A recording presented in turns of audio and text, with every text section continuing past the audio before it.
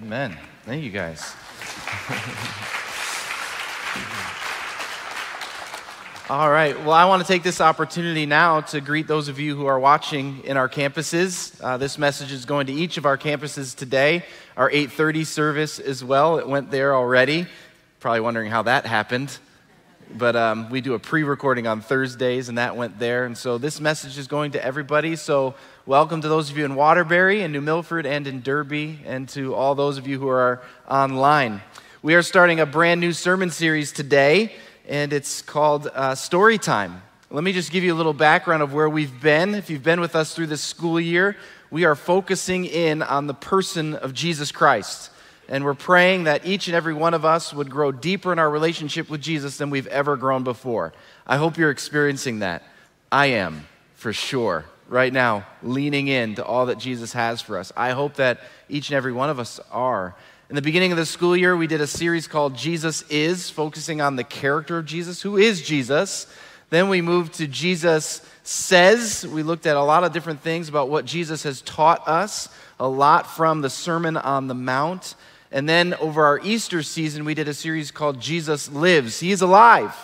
Amen. This is what makes Christianity a relationship more than a religion, because Jesus lives. This is what it's about. We're never inviting you into religion. We're inviting you into a relationship with the living Lord Jesus Christ. You can actually know him and walk with him and hear him and be guided by him, be loved by him, know your true identity and purpose in Christ Jesus because he lives. Praise God. That's not just an Easter message. That's an everyday message for the Christ follower. And so what we're moving into now in this sermon series called Story Time is about how Jesus reigns. He rules. He reigns. He is our King who's brought in a new kingdom. And in this series, we want to share with you 10 insights into the kingdom of God, his ways, how he rules. Let me start here. One of my favorite passages comes out of 2 Corinthians chapter 5, verse 17, where the Apostle Paul says this: anyone who belongs to Christ has become a new person. The old life is gone. A new life has begun. I love that word, gone. The Apostle Paul could have said, the old life is less, and the new life is more now. No, but the Apostle Paul, what he wants us to know is that in Christ Jesus, we have a brand new life. And in order to have a brand new life, that means that the old life is gone. What Jesus died for on the cross was that you could have a new identity in him, that you could have a new life, a brand new life in him. Not that you could just have a part of him, but you could have all of him in your life, a new life. The old life is gone. A new life has begun. So if we are new in Christ Jesus, then our attitude should be new. Our speech should be new. Our purpose should be new. Our identity should be new. Our pursuits should be new. If we are new, then everything should be new and fresh. I love in the Gospels, the thing that Jesus talks most about is the kingdom of God. If you don't believe me, check it out. Read the Gospels. You're going to see the thing that Jesus talks the most about is the kingdom of God. And so often in these stories that Jesus tells, he starts by saying the kingdom of God is like, or the kingdom of heaven is like. A person who casts seeds, a kingdom of God is like this, like this, like this. He's constantly trying to teach his disciples about the kind of kingdom that he was building and bringing in.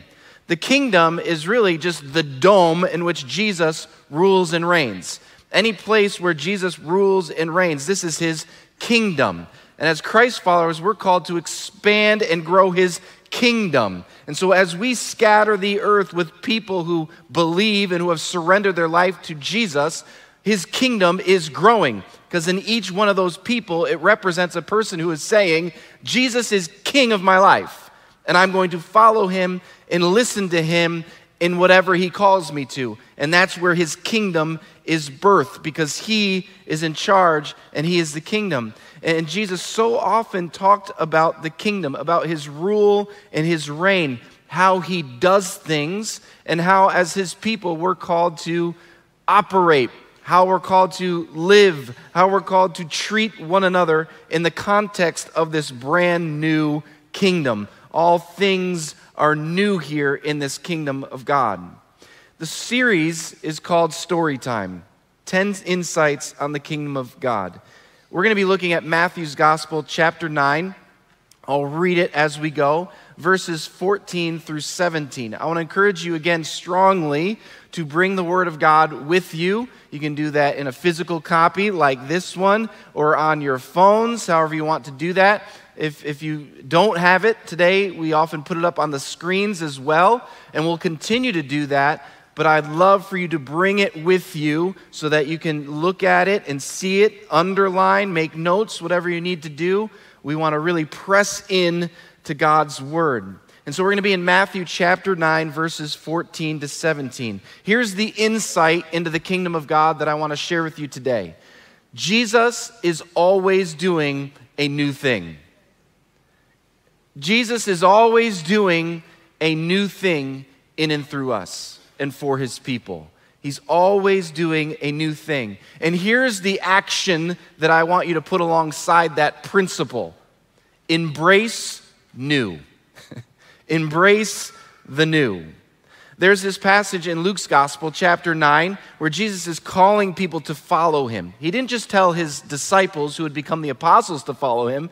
He called all kinds of people to come and follow him. And this is one of the stories of Jesus doing that.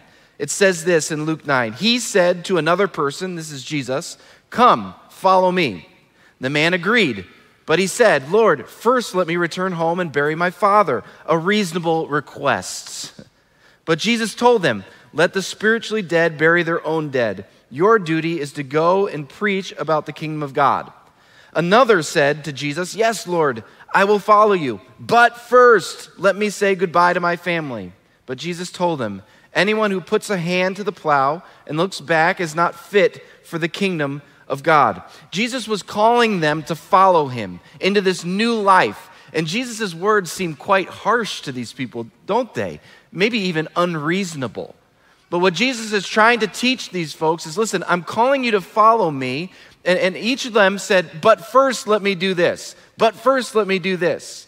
Jesus said, No. I don't want you to look back, because when you look back, you return back. I want you to step into this new life with me. And I think this is the principle that he's trying to teach each and every one of us. But we're really good at a but first life. But first, let me just understand Scripture a little bit better, Lord, before I step out and serve you in this way. But first, let me grow a little bit older. I'm not quite sure I'm equipped for this, Lord. But first, let me get financially stable. Then I'll give. But first. And we live in this but first life. But the Lord, he doesn't want us to be in a but first life. He's saying, no. Looking back leads to returning back. When I call you, you go. When I speak, you listen. You trust me. If you think you should trust yourself, you're crazy. Trusting yourself over trusting the Lord. You're absolutely insane for choosing that way. No, trust me. Trust the Lord. You can with all of your heart. Not a but first lifestyle, but I'm going to follow you first, Jesus lifestyle. 3 things that I want to do with you today, and here they are. In this passage, you're going to notice that John's disciples in Matthew 9 asked Jesus a question. I want to talk about what that question is. The second thing I want to talk about is how Jesus answers that question. And the third thing I want to do is I want to ask you, what new thing is Jesus wanting to do in you? And I want to give you 3 practical ways that you can discover that new thing that Jesus wants to do in and through you. Very simple outline. Let's jump in. The first thing I want to do with you is ask, what is the real question that is being asked in this passage? Let's go to the passage. Matthew chapter 9, verse 14. It says this: "One day, the disciples of John the Baptist," you remember John the Baptist who was preparing the way for Jesus, "came to Jesus and asked him." So John's disciples come to Jesus and ask him this question: "Why don't your disciples fast like we do and the Pharisees do?" Why don't your disciples fast like we do and the Pharisees do? Now, fasting was a regular practice in the Jewish lifestyle. They would do it on a regular basis. And people would fast from things, primarily from food, in order to really put focus on the Lord. Take that time to really focus on the Lord. Whenever those hunger pains would come up, focusing and turning their attention to the Lord. If you want to learn more about fasting, there's this fantastic chapter about fasting in this book called On the Other Side of Yes. You can look it up at any point that you want if you want to know a little bit more about fasting. And so John's disciples are noticing, wow, Jesus, your disciples, they're not fasting like we are. Why don't your disciples fast like we do? A couple things I want to point out about this. Oftentimes when the Pharisees would question Jesus, Jesus would rebuke them, he'd challenge them. But here, Jesus notices that John's disciples are asking with curiosity. They have a good heart about them. Hey, we're doing all this fasting. Why aren't these guys fasting? This is what we've always done. We're curious about this. Jesus, help us. And here's the thing that I want to point out. Jesus doesn't rebuke them for their question. Jesus isn't upset by their question at all. He begins to answer their question. And here's what I want to say to you. It's good to bring your questions to the Lord. Bring them to the Lord. He can handle them. In fact, oftentimes it's through bringing your questions to the Lord and to those you trust in your spiritual walk where growth can happen.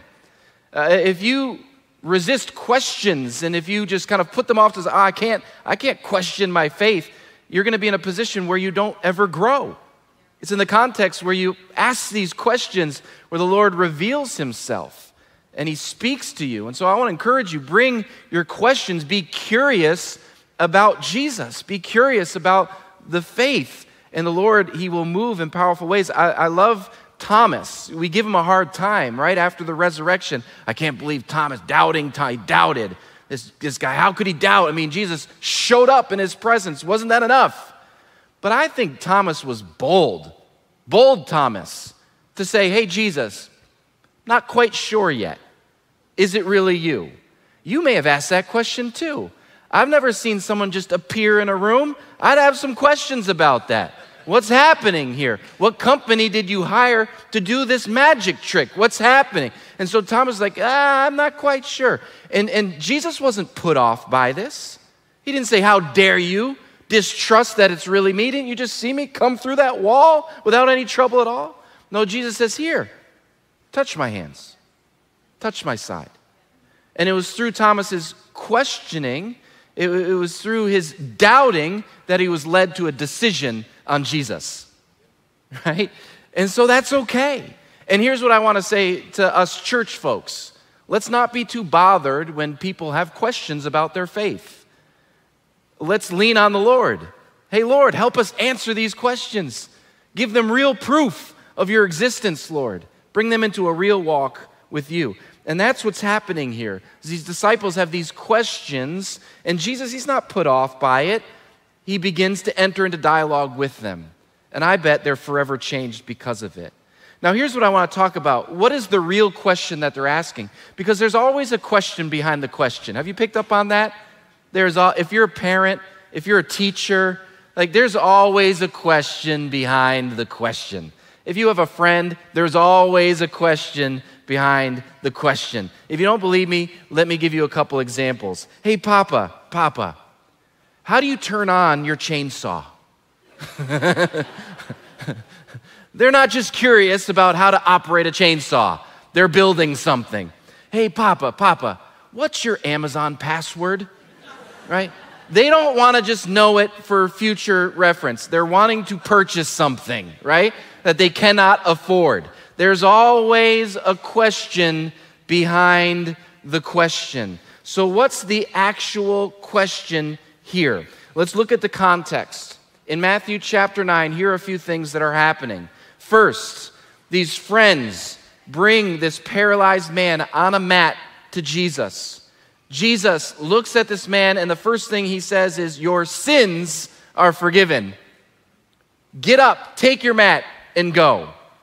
The Pharisees are very upset by what Jesus does here. Who does he think he is? Does he think he's God? This is blasphemy. How can he forgive sins? Next story that happens is when Jesus goes up to Matthew. It says he was sitting at his tax collector's booth. You might remember I preached on this a few weeks ago. And he says to Matthew, "Follow me." What happens immediately after that, I love too, is Jesus takes Matthew. Matthew invites Jesus to his place, and he has all these people come, and Jesus has a meal with them. And all the Pharisees look at this, and they're upset.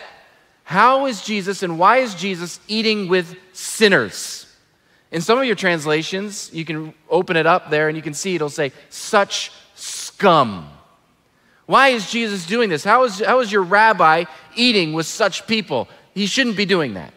And then now this story of John's disciples. Jesus, why do your disciples not fast when we're fasting all the time? So what's the real question that's being asked of Jesus over and over and over again, time and time again? Here's the question behind the question. Jesus, why do you do things differently? Why are you doing things differently? This is not a question about fasting. Therefore, this shouldn't be a message about fasting. It's actually a question about philosophy. Jesus, why are you thinking the way you're thinking? Jesus, why are you doing the things you do? Why do you do these things the way that you do them? And maybe more correctly, the question is, why don't you do things the way we've always done them? Right? Why don't you do things the way we've always done them? Behave, Jesus. You're going out of the bounds here. And we don't like it. We don't know what to do with it. Your disciples are not fasting like the rest of us. You forgive sins unlike anyone else. You eat with sinners. Why are you doing things differently? Let me pause here and just say this. If we're not open to Jesus doing things differently in our life, then we have chosen a stagnant spiritual life. We must be open to Jesus doing new things within us. We must, if we want to grow in him, if we want to learn more about him, if we want more of Jesus revealed to us, we must be open to him doing a new thing within us. If we're not open to Jesus doing something new, then we're not going to experience fruit. We're not going to experience growth. We're not going to experience a positive witness of Christ in and through us. We're not going to experience great adventures in Jesus if we're not open to him doing a new thing. So how does Jesus answer this question? The real question. Why do you do things differently? Or why don't you do things the way we've always done them? And he gives 3 responses, and they're stories. That's why it's called story time. 3 responses. He takes us to 3 places: a wedding, a tailor, and a winery. And in each of these stories, he reveals part of the answer to this question. Why are you doing things differently, Jesus? He starts at a wedding. And in verse 15, he says this. Jesus replied, "Do wedding guests mourn while celebrating with the groom? Of course not.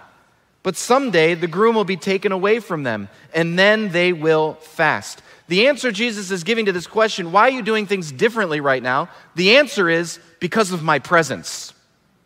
That's why I'm doing things different. That's why everything's different right now, is because of my presence. The presence of the Lord is among you. And when the presence of the Lord is among you in this new way, in this way Jesus was ushering in his presence, everything changes.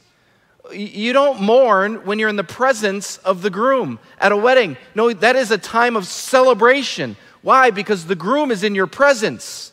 What Jesus is saying is, I am the groom. I am the one who has come to bring in the presence of the Lord in a brand new way. This is a time to celebrate. A time is coming where we will fast, but right now, while I'm here with my disciples, that time is not right now. Why? Because of my presence, and my presence changes everything. Has the presence of the Lord changed anything in your life? It's the presence of God that changes us. It's the presence of God that reveals his great love for us. The presence of Jesus in our life changes everything. Not just thoughts and ideas about him, but his presence actually with us changes everything. The second place he takes us is to a tailor. Jesus says this, besides, in verse 16, who would patch old clothing with new clothing? For the new patch would shrink and rip away from the old cloth, leaving an even bigger tear than before. Jesus is answering this question, why are you doing things different, by saying this, because my purpose for you is different. So my presence is one of the answers, but now my purpose for you is another part of the answer of why I'm doing things differently. We need to understand something about this story so that it makes sense to us. See, in our day, our clothing is bought pre-shrunk, at least most of the time. Sometimes you buy something, you put it in the wash and dry, and it becomes very small. And we're like, what happened? Well, that's a first world problem, okay? Because usually your clothing is pre-shrunk. Even so, sometimes, it shrinks a little bit. But in Jesus' day, what would happen is cloth had to be shrunk naturally, and it would keep shrinking for a long time.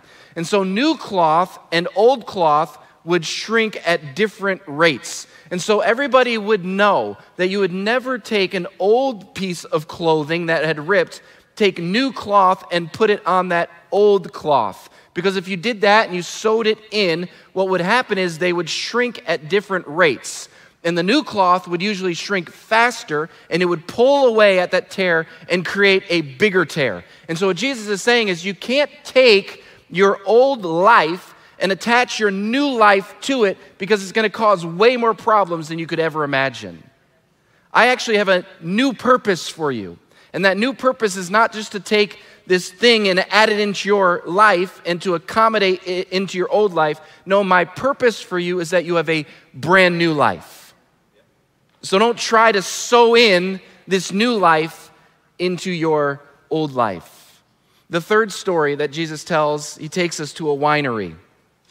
And he says this in verse 17, "And no one puts new wine into old wineskins, for the old skins would burst from the pressure, spilling the wine and ruining the skins. New wine is stored in new wineskins so that both are preserved." In the ancient world, there were no bottles, no recyclable cans. What they would do is they would put liquids into animal skins that were tied together and used almost like a canteen. And as time went on, the skins would become brittle and they would eventually break, spilling out the liquid. So when Jesus told the parable of the wineskins, what he's saying is new wine must be poured into new wineskins. You can't take new wine and put it into old wineskins. It's going to create a pressure within that container, and it's going to cause it to burst. And now all of a sudden that wineskin's going to be broken, and the wine, the new wine you've put into it, is going to be ruined. You can't do it. And so here's the point, what Jesus is trying to say. New situations require new structures. You can't expect the old to accommodate the new. When you get a new job, you've got to learn new skills. When you start a new relationship, it will require new ways of relating. You can't retrofit your old life, where you ruled and reigned, with a life in Jesus, where he rules and reigns.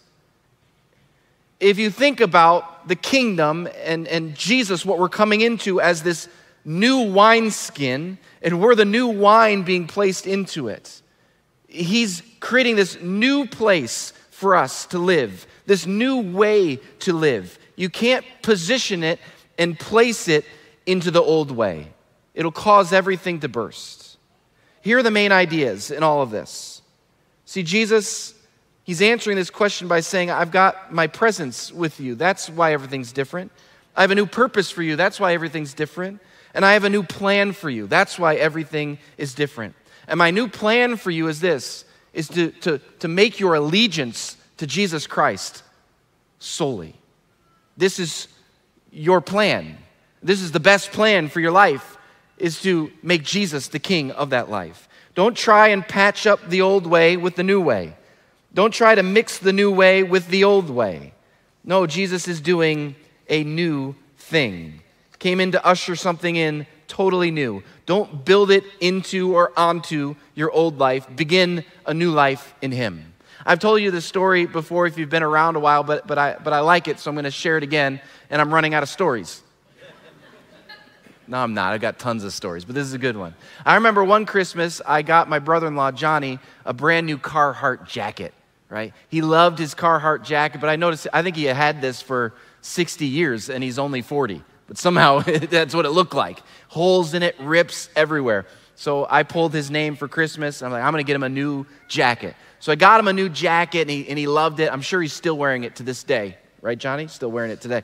But I would have been really offended if Johnny took his new jacket and sewed it into his old jacket and kept wearing his old jacket. I'd be like, Johnny, what are you doing? I've given you a new jacket. Throw away the old jacket. You have no need for that anymore. And this is really what Jesus is saying is, why are you always trying to sew your old life into your new life? You have a brand new life. Live your life pursuing this new life in me. I love how Jesus, in Matthew's Gospel, chapter 5, on 6 separate occasions, he says this, you have heard it said, and then he'd say something, and then he would say, but I say this. When you look at the Sermon on the Mount and you look at the teachings of Jesus, what you see him doing is saying this, hey, listen, you've heard it said this way, but you've interpreted it wrongly. Here's how I say it. And this is why we turn to the words of Jesus so often. And so he says in one context, you've heard it said, love your neighbor, but hate your enemies. But I say, love your enemies. You've been interpreting the love of God and how you're to love others wrongly. Let me interpret it correctly for you. And so this is what Jesus is doing here. You've heard it said that you have an old life and a new life. Well, let me tell you what it really is. You have a new life in Christ Jesus. The old is gone. The new has come.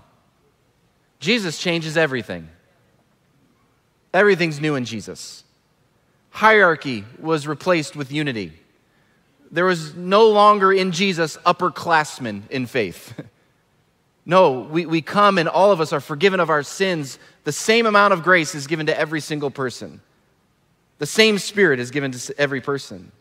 Religion was replaced with relationship by Jesus. Selfishness was replaced with sacrifice. Salvation by works was replaced with grace. Some was replaced with all people. Jesus changed everything.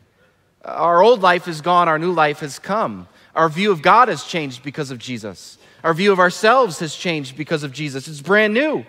Our view of our future is completely changed because of Jesus. We now have hope because he's returning. We're going to be with him forever. Our purpose changes because of Jesus. Our view of our priorities change. Our approach to life changes because of Jesus. Everything changes because of Jesus, because he's made all things new, and he's always doing something new. So let me close my time by answering this question. How do we discover the new thing that Jesus is doing in our life? And let me ask you this question. What new thing is Jesus wanting to do in you? Here's the problem with people. That's a great statement.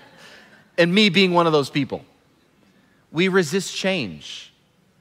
And so we apply that to our relationship with Jesus. We become resistant to change. We're uncomfortable with it.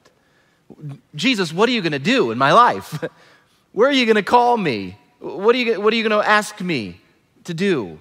And we become uncomfortable. We resist change. A story about change that I love, it's one of my favorites, comes from a friend of ours from the past, Alex Buchanan. And Alex, he's since passed, but he would come to our church often, and he would share encouraging yet very challenging words with us. How many of you remember Alex? Some of you were around, yeah. And Alex would come. He told this story to us. I can't remember if it was in a small group, probably in a small group, but he told us this story once. He said, I was a new pastor at this church, and I went in and I noticed that the choir always sat in the choir lofts, which were behind the podium. And they would sit in the choir lofts, and the congregation would sit out here, and we'd sing together. And he said, you know what, I really wanted the congregation to engage in singing more, so I went to the choir director and I said, hey, would you mind taking the choir and having them sit in the congregation, and then when you do your special pieces, you come up? And the choir director said, no, we've always sat in the choir loft. And Alex thought to himself, he's like, oh, okay, that's interesting. And it really bothered him. And so he said, you know what, with holy indignation, one evening, late at night, I went to the church when no one else was there, and I went into that choir loft, and in my right hand, I held an axe. You see where this is going. and I chopped those pews until they were no more. And I cleared out that choir loft. And so on that Sunday morning when the choir came, there was no place for them to sit. And so the only place they could sit was with the congregation. And so they sang with the congregation. And he even said, you know what? Several months later, several of the choir members came and they said, you know what? It's so wonderful to be among the people, worshiping and singing together. But they resisted change. I wonder, what are the choir pews in your life right now? What are those things that are keeping you from that new thing that Jesus wants in you? And by the way, I don't have a problem with pews, okay? I don't want this to get back on that. But what do you need to chop down so that God can do a new thing? Maybe it's your pride. Maybe it's just the attitude of this is how things have always been done. Maybe it's just your particular comforts that you have in life right now. What do you need to take the axe out on and chop? Maybe the Lord is calling you to open His Word in a new way. Maybe for the first time, actually, as a Christ follower, He's calling you to get into His Word. It would be a new thing for you. What are you resistant about? Maybe you're thinking to yourself, well, I can't understand it. Take out the axe and chop that down. Say, no, I'm going to step into it and see what the Lord has for me. Maybe it's worshiping the Lord fully. You might say, well, you know what? When I come into worship, I'm hesitant. I can't sing very well. I don't really know what to do. Chop some of those lies down and allow the Lord to work in your heart to show you how He wants you to worship Him in this season. Maybe it's serving. Maybe you know that the Lord wants you to be serving in a particular area, but there are different boundaries up for you and obstacles. Chop them down. Allow the Lord to do a new thing. Maybe He's calling you to step out in one of the gifts He's given you, the gift of leadership, the gift of teaching, the gift of hospitality, the gift of prophecy. He's calling you to speak life into other people, but you think, I can't do that. He wouldn't have me do that. Chop down those lies and step out in faith that Jesus could do something new in your life. He's always doing a new thing. Here's how you discover it. 3 words: prayer, partnership, and practice. You want to know what Jesus is doing in your life, a new thing? Pray, ask Him, and keep asking Him. Lord, what are you doing in my life? Pray, open His Word, allow Him to speak to you. Partnership, walk with people who might be able to identify it before you can. So often happens in my life. Brian, I think God's actually doing this in your life. Oh my goodness, I couldn't see it. I'm the closest to my life, but it took somebody else to point it out to me. Walk with people and ask them, what do you see God doing in my life? Tell me so that I can discover that new thing. And then practice. If you sense the Lord doing a new thing in your life, step out and trust Him in it. The Lord's calling me to open His Word. He wants to reveal Himself through His Word. Begin to read it. Practice it.